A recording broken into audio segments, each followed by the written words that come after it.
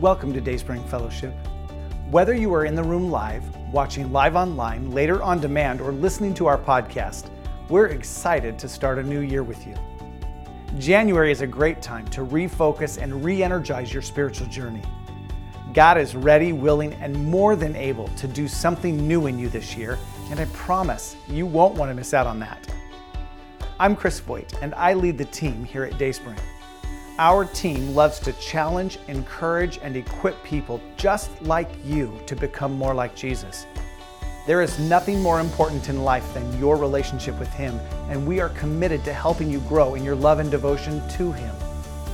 If this is your first time visiting Dayspring, we want you to know that this is the kind of church where you get to be you. We're just like you, imperfect people on a journey. We're allowing Jesus to make something beautiful out of our broken and often messy lives, learning to live like Him, a little more today than yesterday, a little more tomorrow than today. Even if you aren't sure that you're ready to be on that journey with us, maybe you are skeptical about the claims of Jesus or skeptical of His followers, well, this is still a great place, a safe place to explore and ask questions as you look for answers. We're asking those same questions and looking for answers too, so I think we can be pretty good company on your journey. You can learn more about us as a church by exploring our website at dsf.church, by checking out our Facebook page, or contacting us by phone or email. If you need help figuring out the next step to making Dayspring your home church, or if you just have questions, let us know. We'll help you find the answers. For today's service, you can find a discussion guide by selecting Watch from the top menu of our website. And now, let's join our service.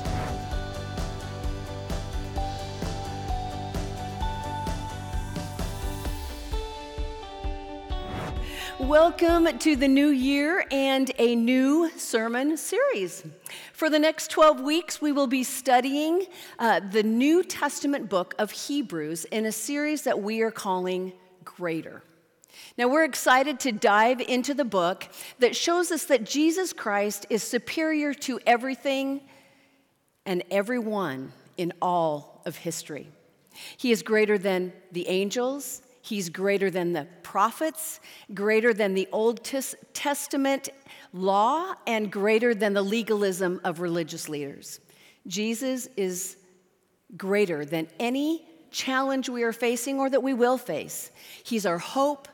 He is our source of faith and love.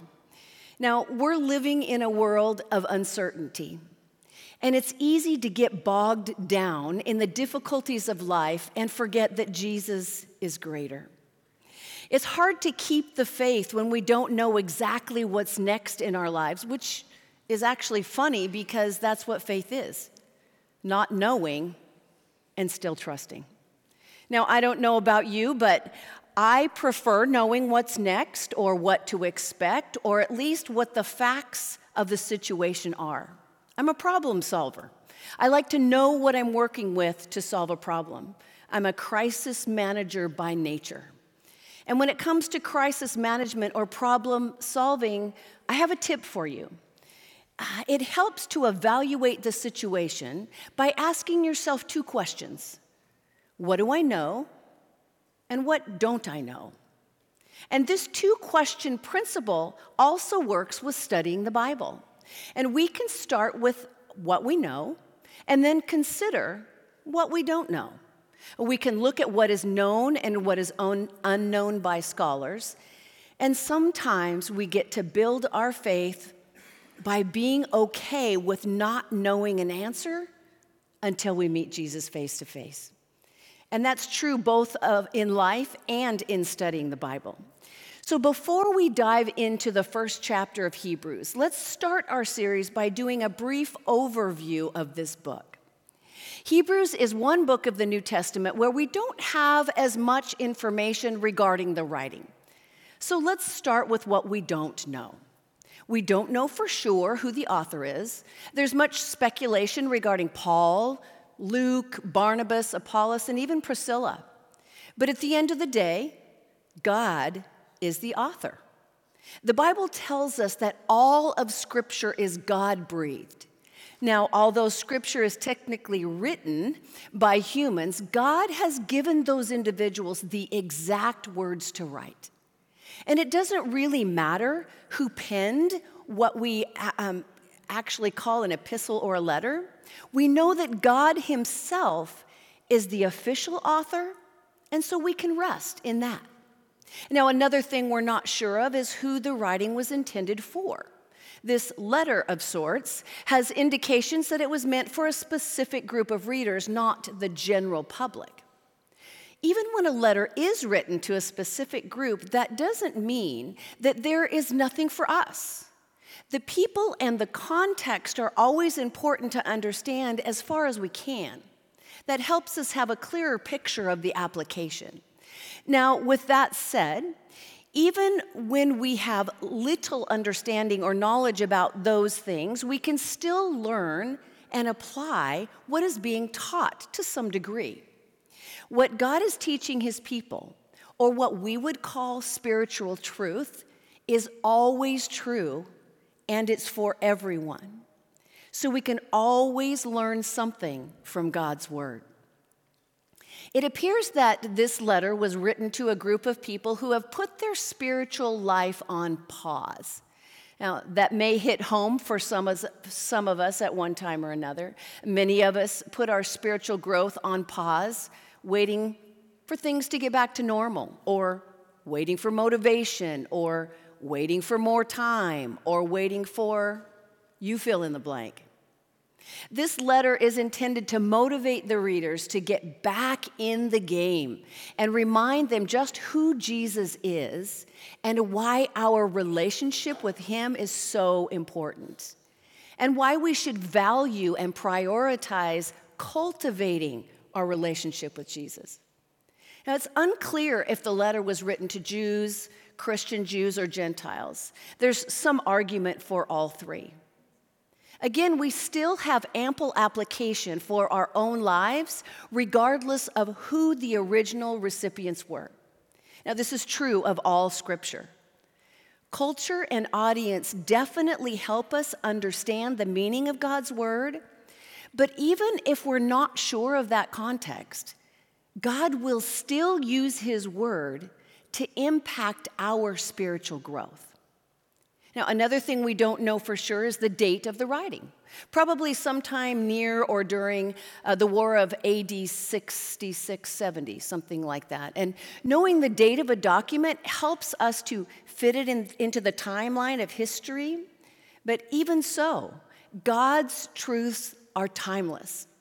And because God's truths are timeless, they will apply even when we don't know exactly where they fit into God's timeline.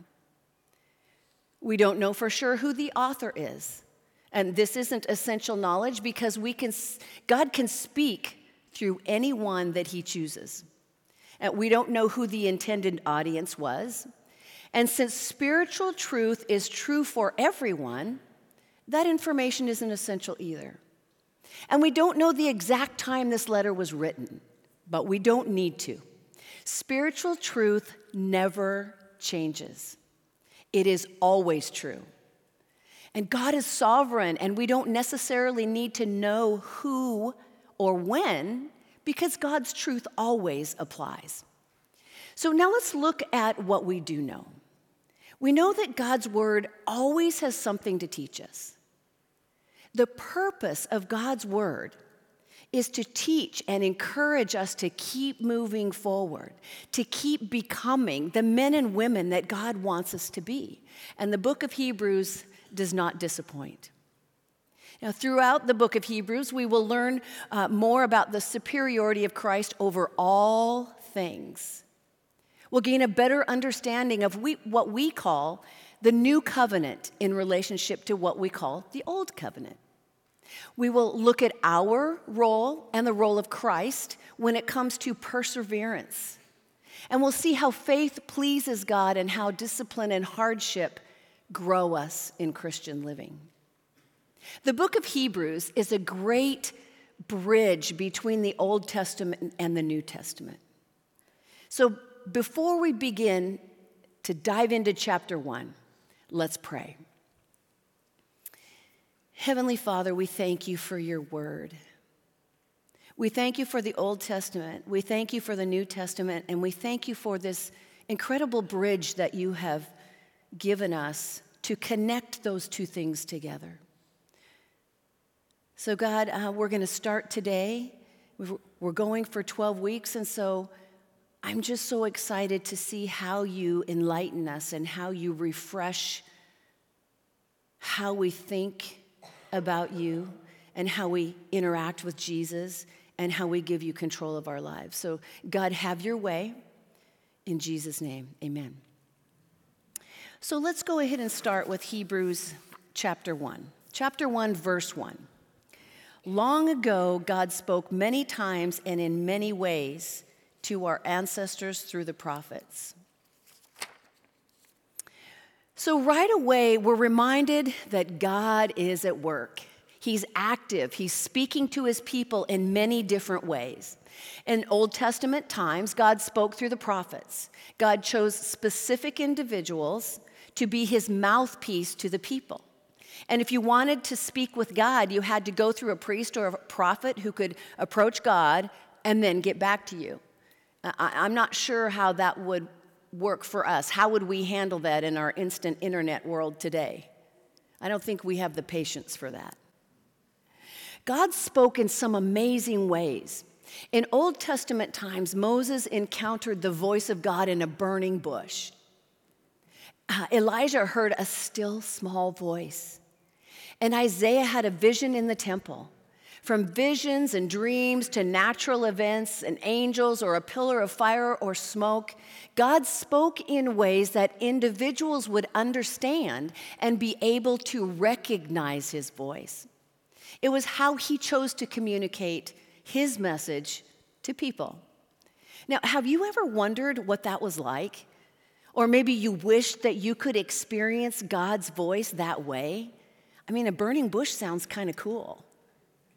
But I wonder if the prophets of old are up in heaven going, wow, those guys sure have it easy. I mean, they have the written word to study, and they have the Holy Spirit to help them understand. That is so cool.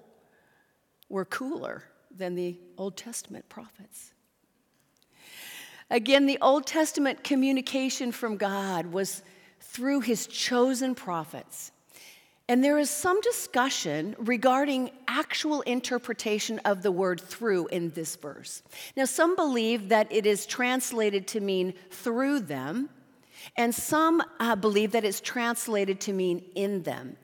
Either way, God used the prophets from Old Testament times both in speech and in action to teach, warn, and encourage his people. Now, through Jesus, though Jesus is the new mouthpiece for God, it does not negate the truths of the Old Testament prophets. The Old Testament is still the infallible word of God. It is just incomplete. Jesus is the completion of God's word. In his commentary, Michael Kruger used the illustration of a play. And he says, if you went to see a 5-act play and missed the last act, it wouldn't nullify the importance of the first 4 acts. You're disappointed because not that there's anything wrong with the first 4 acts, but because the play isn't finished for you yet. You need an ending to make it complete. The writer of Hebrews isn't introducing Jesus as a new story, but the finishing of the old story, which is why it is important to know how God spoke through the prophets in order to better understand how that led to his final word in Jesus. Verse 2. And now in these final days he has spoken to us through his Son. God promised everything to the Son as an inheritance, and through the Son he created the universe. Now, of course, we tend to think of final days or last days as in the future when Christ returns. In fact, the last days are now. The last days refers to where we are in the timeline of history, and there's a new thing coming. We are living in the last period of time, however long that might be until Christ returns. Now, the writing is talking to those who are familiar with Old Testament prophets. Jesus is not just the next prophet in a line of prophets. He is the new thing. Jesus is bringing in a new age altogether. God is doing something new. And it's not new to God, but it's new to them. God promised everything to Jesus as an inheritance. Now, some versions say heir of all things, which is a title of dignity, and it shows that Christ has the supreme place in all of the universe. His exaltation to the highest place in heaven after his work on earth was done did not mark some new level of dignity. His exaltation to the highest place marked his re-entry to his rightful place with God the Father. And the last part of this verse reminds us that all things were created through Christ, the universe as well as the ages. For by him all things were created, both in heavens and on the earth, visible and invisible, whether thrones or dominions or rulers or authorities.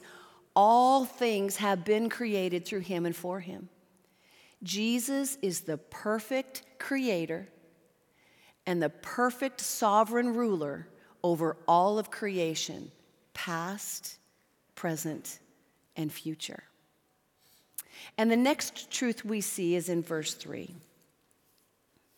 The sun radiates God's own glory and expresses the very character of God. He sustains everything by the mighty power of his command. When he had cleansed us from our sins, he sat down in the place of honor at the right hand of the majestic God in heaven. This shows that the Son is far greater than the angels, just as the name God gave him is greater than their names. Now, Jesus is not only the perfect reflection of God's glory, he is the exact representation of God's being. Now, exact representation could be translated as character. And this word is used to reference an engraved character that would be used to mark or stamp an exact image. Now, a simple example would be a stamp that would be used to impress a coin. And that coin is the exact replica of the stamp. Jesus is the exact replica of God. And the word sustaining means more than, carrying along as opposed to holding up. The thought of carrying along toward a great goal versus holding up a weight in one place. And it reminds us that Jesus is continually at work, carrying us along in our journey to becoming more like Christ. And this doesn't just apply to people, it applies to everything. The entire universe is being carried along by Jesus, moving forward to the day when he returns. And the last part of verse 3 gets down to the gospel business, the reason that Christ came, to make us clean and provide a way for mankind to have a personal relationship with our Creator for all of eternity. Now, it's important to remember that although Jesus is our Savior, he is also the ruler of the world. He is the King whom we have offended and often rebel against. And even so, he became man and gave his own life for us in such a way that we can't even imagine the pain and the difficulty. Any other king in the world would destroy his enemies. But Jesus saves his. And when I think of Jesus only as Savior, I forget his kingship. And I slip into taking him for granted. Jesus is the King of the world, and this King suffered and died for me and for you. If you're unsure what that means for your life, I would love to talk more about that with you. Pastor Chris would love to talk more about that with you. If you don't have a personal relationship with Jesus Christ, today is the day to change that. Just pray a simple, authentic prayer, admitting that you've done wrong and that you want God's forgiveness and that you want to begin a lifelong, intimate relationship with Him. And then tell us or someone else that can help you with your next steps. Jesus came down to earth to teach everything that an intimate, personal relationship with our Maker is possible. And after Jesus completed his ministry here on earth, he sat down at the right hand of God. In the ancient world, the hand was symbolic. It could either bestow grace or impart punishment. It also represented authority. The right hand was special. One, because the left hand was used universally for sanitation purposes, which brought the left hand disrespect. Also, most people were right-handed. So the right hand was more important. It was metaphorically significant. It was assigned many duties of importance. Now, the term right-hand man is common to us. It refers to one who is important in our success. Sitting at the right hand of authority represents a special place of high honor. It also represents partnership and fellowship. Now, regarding verse 4, some versions say, so he, meaning Jesus, became as much superior to the angels as the name he was inherited is superior to theirs.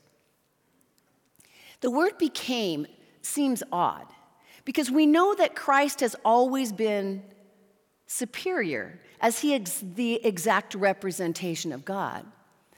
This word became represents what Jesus did in becoming man and taking on the sins of the world. Jesus had always been superior above the angels, but now he has taken on the sins of the world and has returned to his rightful place of honor. Next, the author compares and contrasts Christ and the angels. And then in the days of the early church, many were taught that angels were the way to approach God. In other words, people were taught to pray to angels instead of to Jesus. And in some cases, people were worshiping angels instead of Jesus. And there was a thought that Jesus was the highest angel, not the Christ. Now, chapter 1, verses 5 through 14 give us a comparison between angels and Christ. And the author wants to make clear the position of Christ. Now, these verses use 7 Old Testament verses to show the superiority of Christ over angels. Let's talk about angels for just a minute. You know, angels are a fascination for many. There have been very successful TV shows about angels. How many of you are old enough to remember Highway to Heaven with Michael Landon? How about Touched by an Angel? Yeah, that was another one back in the day. Modern day thinking seems to be that angels are like people, except that they have, some sort of superpower or wings or something. Or that they're invisible beings with wings flying around in white robes. Cherubim and seraphim are the only angels in Scripture that are described as having wings. And you often hear people talk about their loved ones who have passed on and how now they are angels watching over them. And this thought can bring comfort when someone is missing a loved one. And I want to be sensitive to your loss, but that is not biblical. Humans do not become angels. When we die, our spirit either goes to live with Jesus or it goes to live with Satan. We do not become angels. And if you're struggling with that truth, please contact us.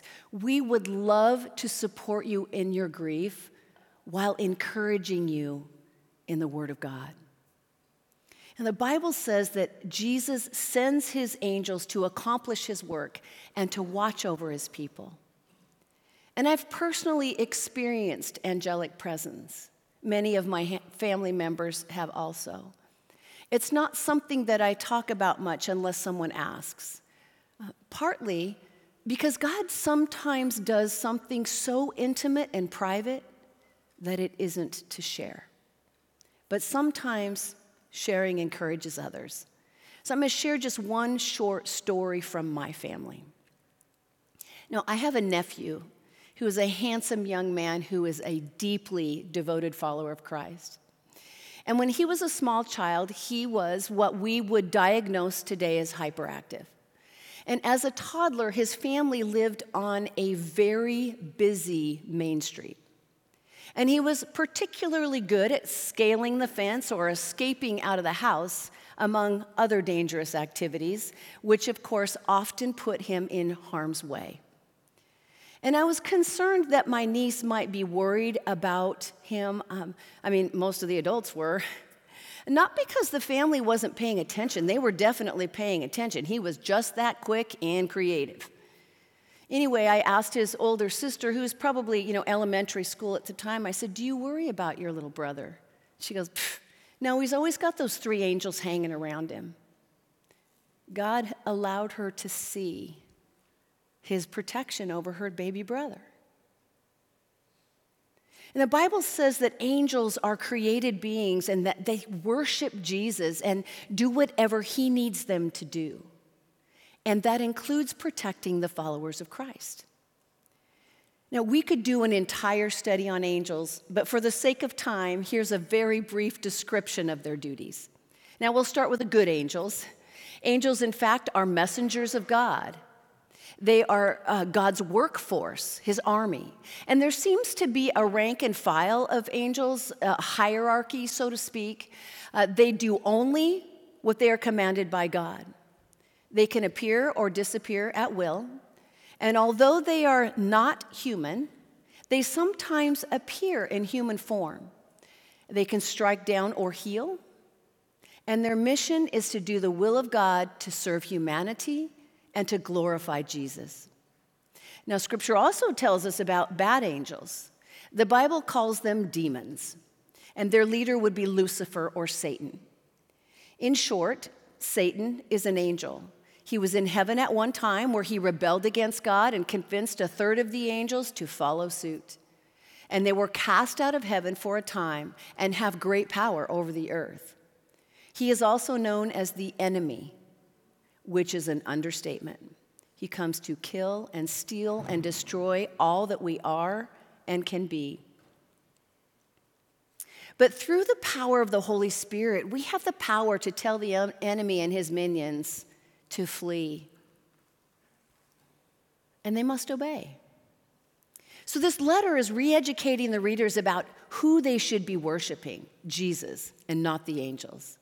Jesus and not the angels, and the author outlines why Jesus is superior to the angels. So let's look at verses 5 through 14. We'll start with verse 5. For God never said to any angel what he said to Jesus, "You are my son, today I have become your father." God also said, "I will be his father, and he will be my son." Jesus is God's son. There's a father-son relationship which the angels cannot claim. At no time did God ever call an angel his son, nor has he called himself father to an angel.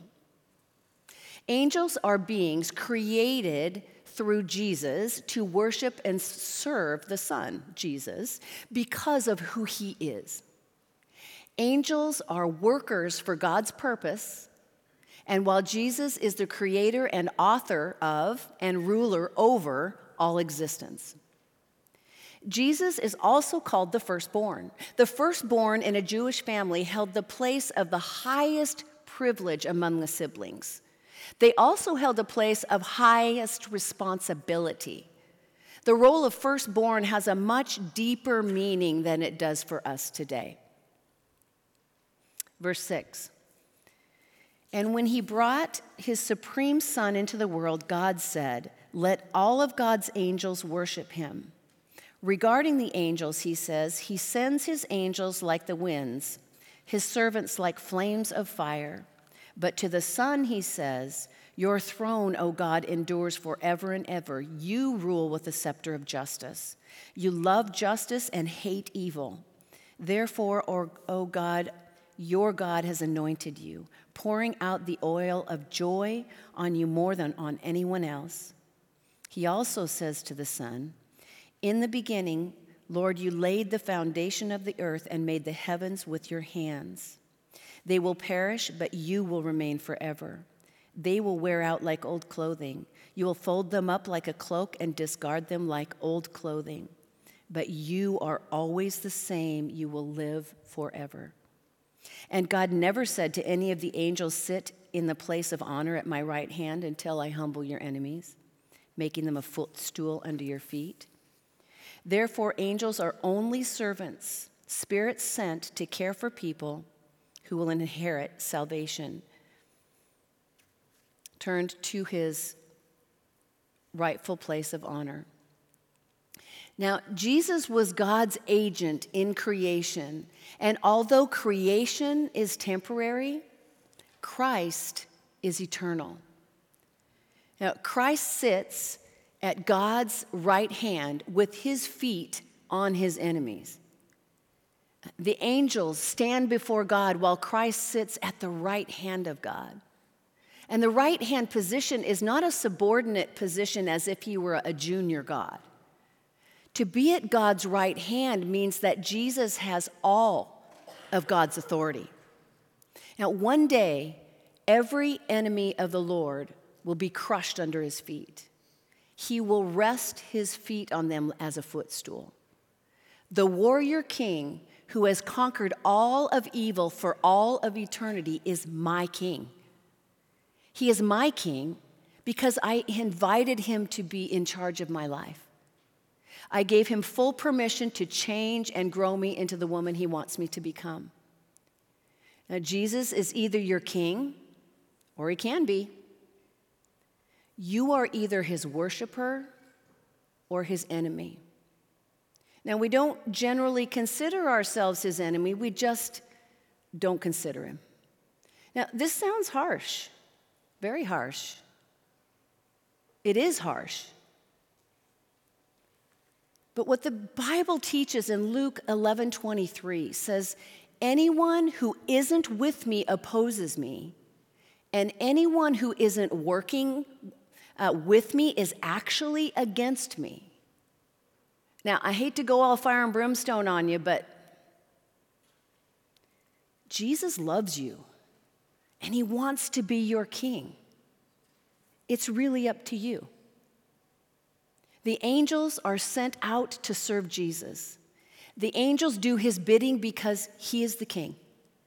And this king sends his angels out to serve for the sake of those who follow Christ. That's part of the package when we decide to follow Jesus. And now the angels in heaven are working on our behalf. The throne of Jesus will last for all of eternity. The enemy will scour the earth temporarily. Choosing a relationship with Jesus and life in him is to experience his glory forever. The greatness of Jesus can't be understood by our human minds. His glory and majesty, his love and grace come together in a beautiful love and forgiveness that we cannot experience any other way. And that will never change because Jesus never changes. His authority never changes. And we've talked about how great Jesus is. His love is great. His love for us and desire for us to live a holy life that brings joy is what he's all about. It is so amazing to think about the creator of all things, the Holy One, has the ability to build up and destroy in an instant, loves me, loves you so much that he gave up his greatness to become a man and to feel and experience all the emotions and pain that we experience firsthand. Not that he needed to, he already knew, but we needed him to, so that we could understand that he understands. And we would know that he's been there. It was the only way that we could, in our feeble human minds, grasp that he knows what we are going through at any given moment. That is the Jesus who's running after you. Now, if you already have a relationship with him, he's continually working in and with and through the Holy Spirit to help you become more like him. And if you don't have a relationship with him, he's running after you because he wants you to experience the love and the joy and the forgiveness that's available to you. There is nothing Jesus wants more than for you to understand his love for you and seek him with your whole heart. As powerful as he is, we have free will. We get to choose if and when and how we will follow him. I choose yes. I choose now. I choose wholeheartedly. What do you choose? Let's pray. Heavenly Father, what a glorious God you are. Your mercies and your grace beyond our understanding. Your love we cannot fathom because we're not capable of loving that way. So God, we invite you, everyone who is listening today is in a different place in their walk with you. But your desire is the same for each one, and that is to be closer. And so, God, I pray that collectively and individually, as Big C Church and Little I individual, God, that we just give you free rein, that you open our eyes and hearts to the places that you want to work.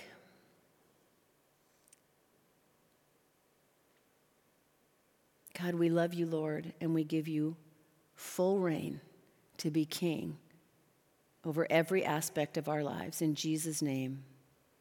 And all the people said, amen.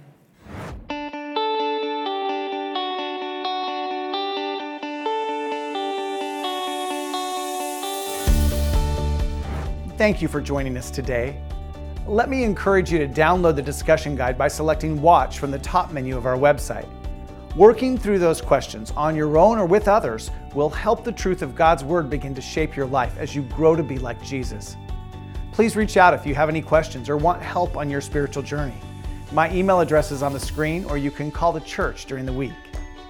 If you are just checking us out today, please know that we don't expect you to give anything to support Dayspring. We count it a privilege to play a small part in God's perfect work in you today. The people who called Dayspring their home church make this ministry possible. Their faithful giving is proof of God's work in their lives, and they want to pay it forward so you can experience the same life-changing presence of Jesus. For those of you who would like to start giving, we have 3 easy ways for you to get us your gift. Please see the online giving section of our website, or text GIVE to the number on your screen, or mail us a check at the address you'll find on our website. Until we meet again, I am praying that God will give you opportunities to use your influence for the glory of His kingdom. One easy way to do that is to share this service with your friends and family. If this service was a blessing to you, it'll probably be a blessing to someone else too. Thank you for liking and sharing and following Dayspring on whatever platform you connect with us. Thank you for rating us where that is appropriate. All of these simple acts of kindness on your part, God uses to plant seeds in other people's lives. So keep sowing.